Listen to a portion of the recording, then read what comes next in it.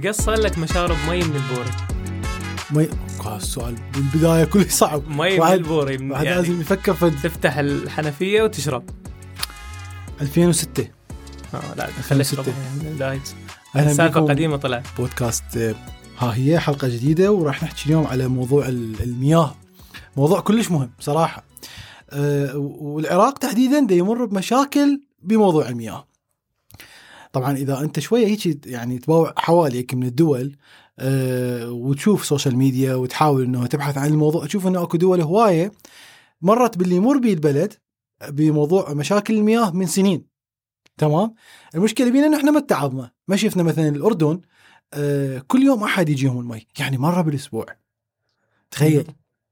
فإحنا لحد الآن ما فكرنا بالموضوع. موضوع المياه بالعراق هو موضوع احنا قلنا بفد ميزة معينة بس احنا ما مستثمريه، اللي هي انه احنا من اندر الدول بالعالم اللي بيها اكثر من نهر. صح. يعني اكو دول حسر عليها المي العذب، يعني اصلا هي اكو مشكلة بتوزيع المياه العذبة بالعالم.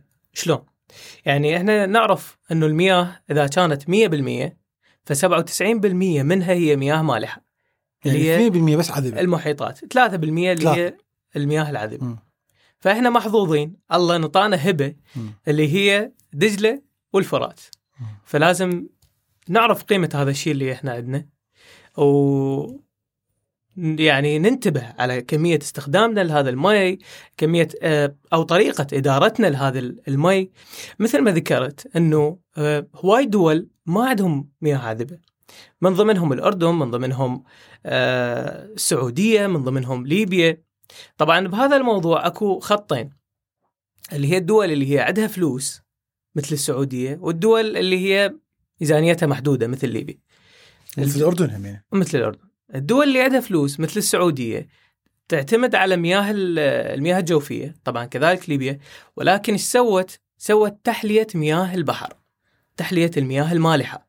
لكن هاي مشكلة تقنية المياه، تحلية المياه المالحة، أنه هي مكلفة، كلش مكلفة جدا.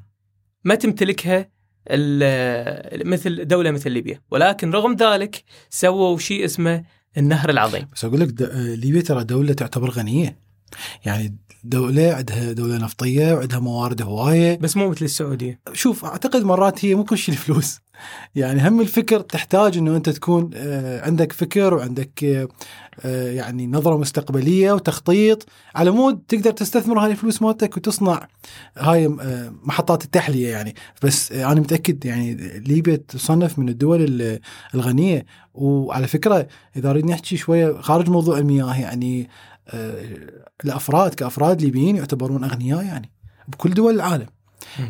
حتى يعني قيمة الفرد، يعني راتب الفرد بليبيا عالي جدا. هذا كم شفت هذا التقرير أنا أعتقد. على العموم الحقيقة من نشوف أنه أكو شحة مياه ببلدك، من نشوف أنه العراق دا يحاول يروح لتركيا ويحكي ويسوي اتفاقيات بضخ المياه وغيرها، ودا تشوف أنه المي نزل الجزرة مال الشط بينت من تعبر أي جسر ببغداد. للأسف كنا هواي نقول راح نعبر مشي، راح نعبر مشي. عبروا هواي مرات نعبر بها النهر مشي من صدق. اي بس حمودي انت كمواطن اليوم بعيدا عن الحكومة وبعيدا عن الثروات الموجودة لازم يصير عندك وعي. يعني لحد اليوم احنا رغم المناشدات ورغم الفيديوهات اللي تشوفها على مواقع التواصل الاجتماعي، لحد الآن المواطن يغسل سيارته بباب البيت ويصرف له 6000 لتر مي على مود يغسل سيارته. بالمقابل انت بالصيف، هذا حكي بالشتاء، بالصيف تتوسل لك على قلن مال مي لان ما عندك مي تسبح بيه او تطبخ بيه او تشربه. حدث بلا حرج على موضوع المي اللي هو اصلا غير صالح للشرب، رح نحكي بيه اكيد بعدين. بس من انت تشوف الثروه اللي الله نعطيك اياها على قولتك بالبدايه، اللي ما منطيها لاي دوله ثانيه، غير انت تستغلها، غير تدير بالك عليها، غير تحافظ عليها، غير تتمتع بيها، مو تبذرها. فترى يعني المواطن هم يعني يفتقد لثقافه استخدام الصحي للمي. مو مشكله المياه مو بس بالعراق، بشكل عام انه 99% من الصرف الصحي هو عباره عن مياه. 99%، يعني هذا المجال اللي نشوفه 99% هي عباره عن مياه. زين، هاي المياه مكونه من شنو؟ الاكل يستهلك مياه طبعا، اكيد شرب، الاستحمام، الاستخدامات المنزلية، الزراعة، الطرمة عيني كل شيء. الطرمة هلا بالطرمة، الطرمة يمكن تانكي مال المي بس عم يغسلون الطرمة مو زين. تدري أنا شايف بأكثر من دولة شي يسوون؟ تعرف المي مال السبلت تمام، وهذا اكو مواطنين عراقيين انا اعرفهم شخصيا. المي مال السبلت ينزل من الصونده هاي اللي هي مال التصريف مال السبلت زياده، يجمعوه بالسطوله ويغسلون به الطرمات. اما جماعتنا نص تانكي وماطور. مشكله هذا الماطور هسه لانه ما يجيك مي مال بوري بطريقه قويه يعني، فيحط لك ماطور ويشفط. طبعا كلش ضروري فكره استخدام مي السبلت. مي السبلت طبعا هو غير صالح للشرب. اي اكو فرق بين المي صالح للشرب النقي والمي الصالح للشرب. هو نقي كلش نقي ولكن هو منتج صناعيا. هو H2O لكن منتج صناعيا، وعليه نقدر نستخدم استخدامات ثانيه مثل ما قلت، نغسل بيه الطرمه، نسقي بيه الزرع، نقدر بيه نسوي كل شيء. ولكن كشرب لا، هو يفتقد للمكونات اللي نحتاجها معادن واملاح واشياء معينه. صح كلامك. فارجع لك على موضوع الاستخدام المياه، فهذا 99% اللي هي راح تروح المياه الصرف بالنتيجه، حتروح للمجاري بالنتيجه. فاحنا لازم شو نسوي؟ لازم نسوي ترشيد لاستهلاك هذه المياه. لازم كل شيء يكون محسوب، كل قطره تنفتح بيها البوري لازم يكون محسوب وين راح تروح بالنتيجه وين. يعني مو بس كاعتماد على الدوله، صح احنا كدوله لازم انه هي شو تسوي معالجه المياه الصرف الصحي. يعني اوكي بعد ما استخدمناها مفروض تعالج، مو يعني تطلق مثل ما هي الى الانهار، لان بالنتيجه راح تلوث لنا الانهار، راح يكون مجرى المي ملوث، ونرجع شو نسوي؟ نرجع نصفيه مره ثانيه، تصير كلفه اضافيه. اي خو نستغل الموضوع من البدايه، مو ناخذ الطريق من قصيره. احنا اول وتالي راح نحتاج تصفيه، ولكن حيكون الموضوع اسهل وافضل اذا نعالج من البدايه. المواطن من انت تناشد مواقع التواصل الاجتماعي، من تسوي فيديوهات توعويه، من الدوله تقول يابا ترى ما عندنا مي، احنا رايحين على فلان وفلان وفلان، نقول له يابا افتح لنا شويه الاطلاقات المائيه، والمواطن ما يفيد بي. انا برايي الشخصي المشكله ترى بالدوله. تدري ليش؟ الدوله هي دعايه للمي في الحلقه درينك ووتر. ليش الدوله لها علاقه بالموضوع؟ لانه انا اعتقد الدوله هي الاب اللي لازم هو يوجه الابناء هاي. بالتالي من الابناء ما يسمعون كلام، انت لازم تكون حازم. صح. يعني اليوم اذا تفتر بالدول المجاوره للعراق ترى المي غالي، مو غالي كلش ولكن غالي، وليس بسعر المي اللي موجود عندنا بالعراق. هسه يمكن اللي يتابعونه يقول لك مو هو الشعب فقير زود عليه المي هالنوبه. زين مو لازم يعرف المواطن قيمه هذا المي. يعني هذا المي اذا احنا هسه حاطيه هيك يمنا، يمكن بعد 10 سنين نتحصل على هذا المي، وقالوها باكثر من تقرير انت راح تتحصل على كوب المي اللي كنت تشرب نصه وتذب النص الباقي. تمام. فبالتالي أو نفقده ونقوم نشتريه بفلوس عافيه. هو بدنا نشتريه بفلوس هسه مي البوري مو صار نشتري، مو احنا كمواطن نقوم الدوله تشتري اصلا. يعني اي ماكو اصلا شحه. اي فاني مع رفع سعر المي على مود يصير المواطن يخاف من يفتح البوري يغسل على قد التغسيل ويسد البوري، يعني مو عوفه مفتوح. انا اختلف وياك بهذا الشيء، مو فكره رفع، وانما بس على الاقل هسه حاليا ضبطوا الميزانيه المي. حاليا ماكو عداد، العداد عاطل هو اصلا اذا اكو عداد، فاذا اكو عداد الوضع شويه ممكن يتحسن. انت تدري باكثر من منطقه يسوي تقديري. اي تقديري. لانه اصلا العداد عاطل على قولتك. فبالتالي انت يعني حتى لو صار عداد، يعني حمودي صراحه المي ايش قد يطلع بالشهر؟ كلش السعر قليل. تدري باي دوله من الدول، هسه انا ما اريد اضرب اوروبيين، اغلبه هوايه دول الجوار، ما ادري اروح بعيد. زين يحسبون يعني رب الاسره مثل ما يسوي ميزانيه للشهر مالته من ياخذ راتبه، يحط لي مثلا الكهرباء، الايجار، الكهرباء، الغاز. ترى المي حاسبين حسابه، احنا ترى ما نحسب حساب المي. صحيح. ما في يوم واحد قال لك انا والله اشيل لي مبلغ لان راح تجيني فاتوره مال المي هوايه مرتفعه. يعني مثلا الكهرباء لا نحسب لها حساب، نعتبر المي تحصيل حاصل. الكهرباء لا تحسب لها حساب لان وراك وطنيه وراك مولده. صح. يرادنا حلقه على موضوع الكهرباء في يوم من الايام. بس المي ما عليه فاتوره ولا يخوف المواطن. فاني مع انه احنا لازم نسوي قيمه لنقطه المي هاي اللي موجوده عندنا، لأنه في يوم من الأيام راح يجي ونتحسر على هاي نقطة المي. صحيح. طبعا موضوع المياه مو بس بالبيت، يعني سلوك المواطن تجاه المي مو بس بالاستخدام اليومي، يعني حتى التعامل مع الأنهار، تعامل مع رمي النفايات بالأنهار وهذه الأمور. يعني هسه احنا مثلا نجي نشوف عندنا أزمة كلش كبيرة بالعراق بالمياه. وين أكثر شيء؟ بالبصرة. مشكلة البصرة مثلا ب 2018 أكثر من 100,000 مواطن تعرض إلى حالة تسمم بالمياه الملوثة. أكثر من 100,000. تشوف الرقم ايش قد صعب؟ رقم كبير. فأكثر محافظة عندنا بيها مشاكل بالمي هي محافظة البصرة، بسبب ارتفاع الملوحة وبسبب تلوث المياه. زين، مشكلة المي بالبصرة يعني هسه أي شخص يسمعنا يقول هو دجلة والفرات دا تجي من كل المحافظات نزولا تصب بالبصرة. ليش عندنا هاي المشكلة؟ يعني ليش بالبصرة؟ كل المخلفات مال المحافظات هاي، شكو واحد شارب له بطل مي على الجادرية، عجز جادرية، يذب البطل هذا يوصل للبصرة بالأخير. هذا أحد الأسباب. أحد الأسباب مثل ما تقول أنه هي النفايات ومياه الصرف، مياه المجاري دا تطلق من الموصل وصولا إلى البصرة إلى شط العرب، بالنتيجة صارت عندنا مياه ملوثة. هذا واحد. 2، الجفاف وقلة الأمطار. 3، قلة الأطلاقات المائية من تركيا ومن سوريا ومن إيران. يعني إحنا مو بس عايشين على دجلة والفرات، وإنما من ضمن مغذيات شط العرب اللي هي الأنهار الصغيرة طبعا، اللي هي مثل نهر الكارون، نهر الكرخة، هذني اللي هي الروافد. فهاي الروافد من تقطع بسبب السدود، بسبب عدم إعطاء الحصة المائية للعراق، إيش دا يصير عندي شحة بالمياه. من يصير عندي شحة بالمياه شو يصير؟ تزيد نسبة الملوحة. زين، أكو سبب آخر هم الناس ما منتبه له. العراق 90% من نفط العراق يعتمد على حقول البصرة. زين، هذا الموضوع، موضوع استخراج النفط، يحتاج إلى كمية كبيرة من المياه.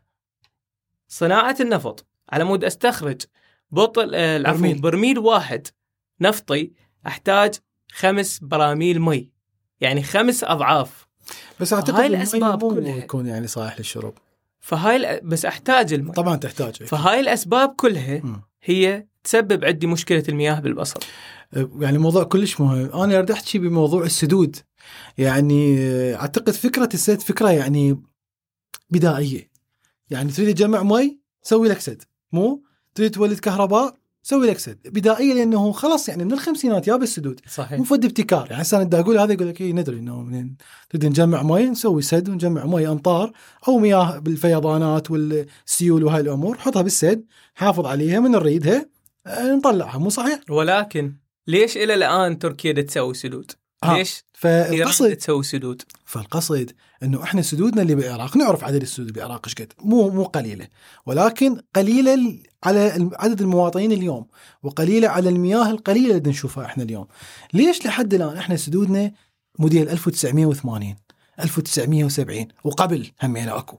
ما فد يوم شفنا سنة 2000 إلى يومنا هذا سمعنا أكو سديد مو سد صغيروني هيجي.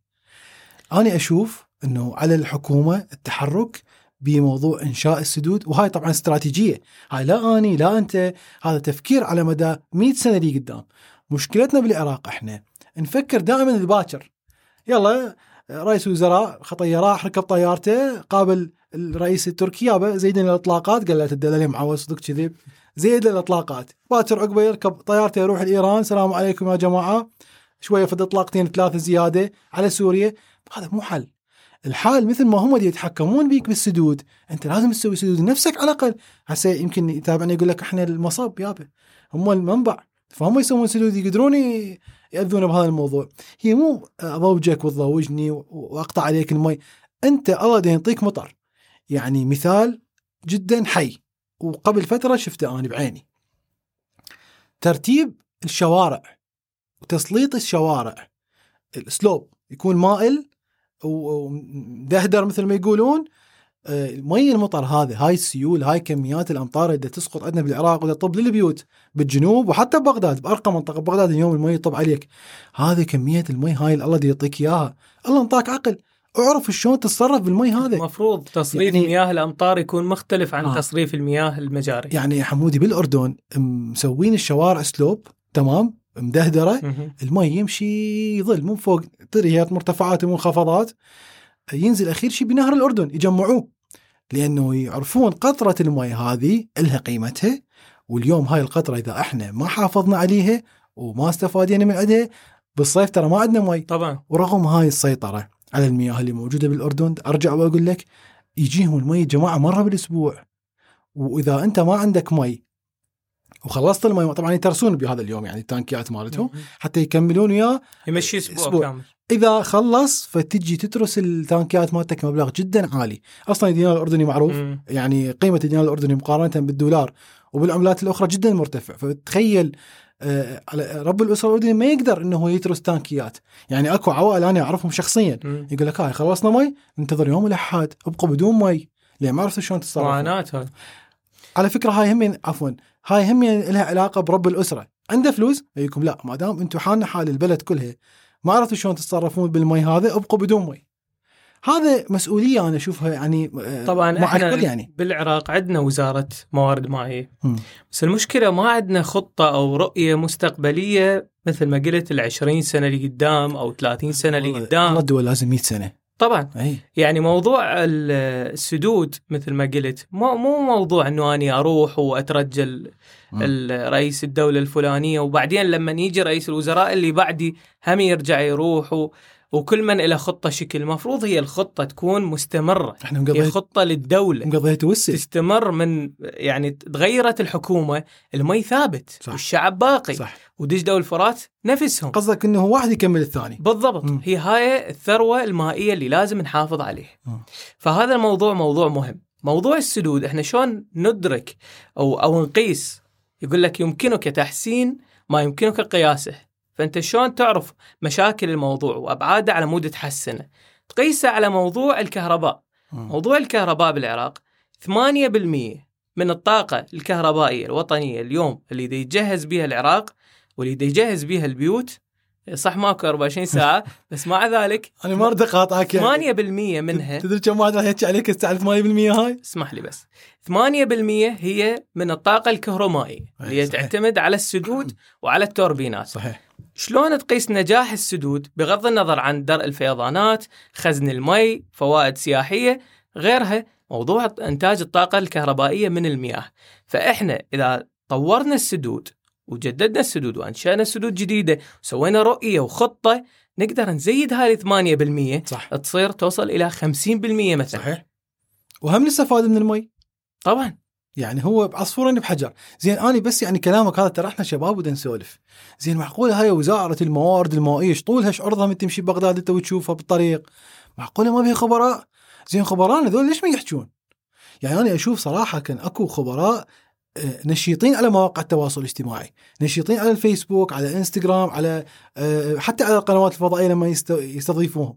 زين ليش ما هذول الخبراء يعني نستغلهم ونستفاد من عندهم ونعرف هاي الخطط مالتهم؟ أكيد أكو خبراء، أكيد أكو بس ولكن على الأرض تحس أكو حلقة يعني تعرف ليش؟ لأن ماكو توحيد للجهود. المفروض توحيد للجهود. وزارة الموارد المائية، رئاسة الوزراء، ووزارة الصحة، ووزارة الخارجية، الكل يتعاون على مود نحافظ على هاي الثروات اللي موجودة عندنا اليوم. فالموضوع مو موضوع خبير وينطفد نظرية معينة وبعدين ما تتطبق. لا، الموضوع لازم دولة وخبراء ومواطنين وشباب الكل يتكافل بهذا الموضوع. طبعا صح احنا بدنا نحكي على مستوى الدولة، لكن أكيد موضوع المياه ما ننسى أنه نشكر شباب حملة سفراء النظافة وغيرها من الحملات لتنظيف مياه الأنهار. طبعا أنا يعني ما قدرت أشترك بوحدة من هاي الحملات، بس كلش فخور بهذول الشباب وأتمنى بيوم من الأيام أشارك بهذه الحملة، حملة تنظيف مياه الأنهار. شوف هذا أنا دائما أقوله وكل حلقة نقولها دائما، الشباب العراقي واعي مثقف مثابر وما ينتظر الدولة. يقول لك هذا بلدي، هذا الشط مالتي، هذا النهر مالتي، هاي منطقتي، هذا بلدي، أنا أروح أنظفه بيدي.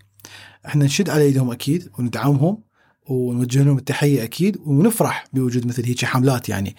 ولكن أرجع وأقول لك ترى الدولة بكل الدول بكل العالم هي المسؤولة على هذا الأمور. طبعا قد هسه يمكن يعني أحد يقول هو أكو هاي الحملات الدولة تسوي، ولكن هي خجولة.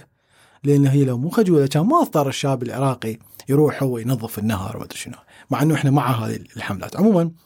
يعني هي مسؤولية مشتركة، هي المواطنين وشباب صح. ودولة الكل. بالنتيجة هي لازم تكون هذه الثروة مستدامة ونحافظ عليه. الحديث يطول بموضوع المياه حقيقة، ولكن نتمنى أنه ما يوصل يوم من الأيام يصير حصر على الأجيال القادمة، الأطفال الجيل الجديد حصر عليهم هذا قلاص المي هذا. فخلي نتكاتف وخلي يصير عندنا وعي.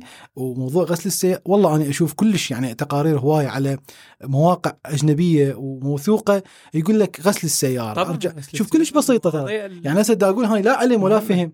غسل السيارة، غسل الطرمة، حتى الفتح المي بالاستحمام اللي يطول، استخدامات اليومية استخدامات هاي إلها يعني أثر كلش كبير، نسبة عالية بأنه أنت تقدر للجيل الجديد. حتى البور اللي يخر، البور اللي ينقف، هاي أنت ما تحسبها، بس لا تجي تحسبها تشوف بال24 ساعة كم لتر طلع، راح تدرك أهمية الموضوع. وهذا الكم لتر طلع تستفاد منه بأكثر من طبعا عملية يومية. الحديث يطول أكيد. فإحنا ما نريد نعبر الأنهار مشي. دجلة والفرات هي سر الحضارة، هي صديقة الإنسان.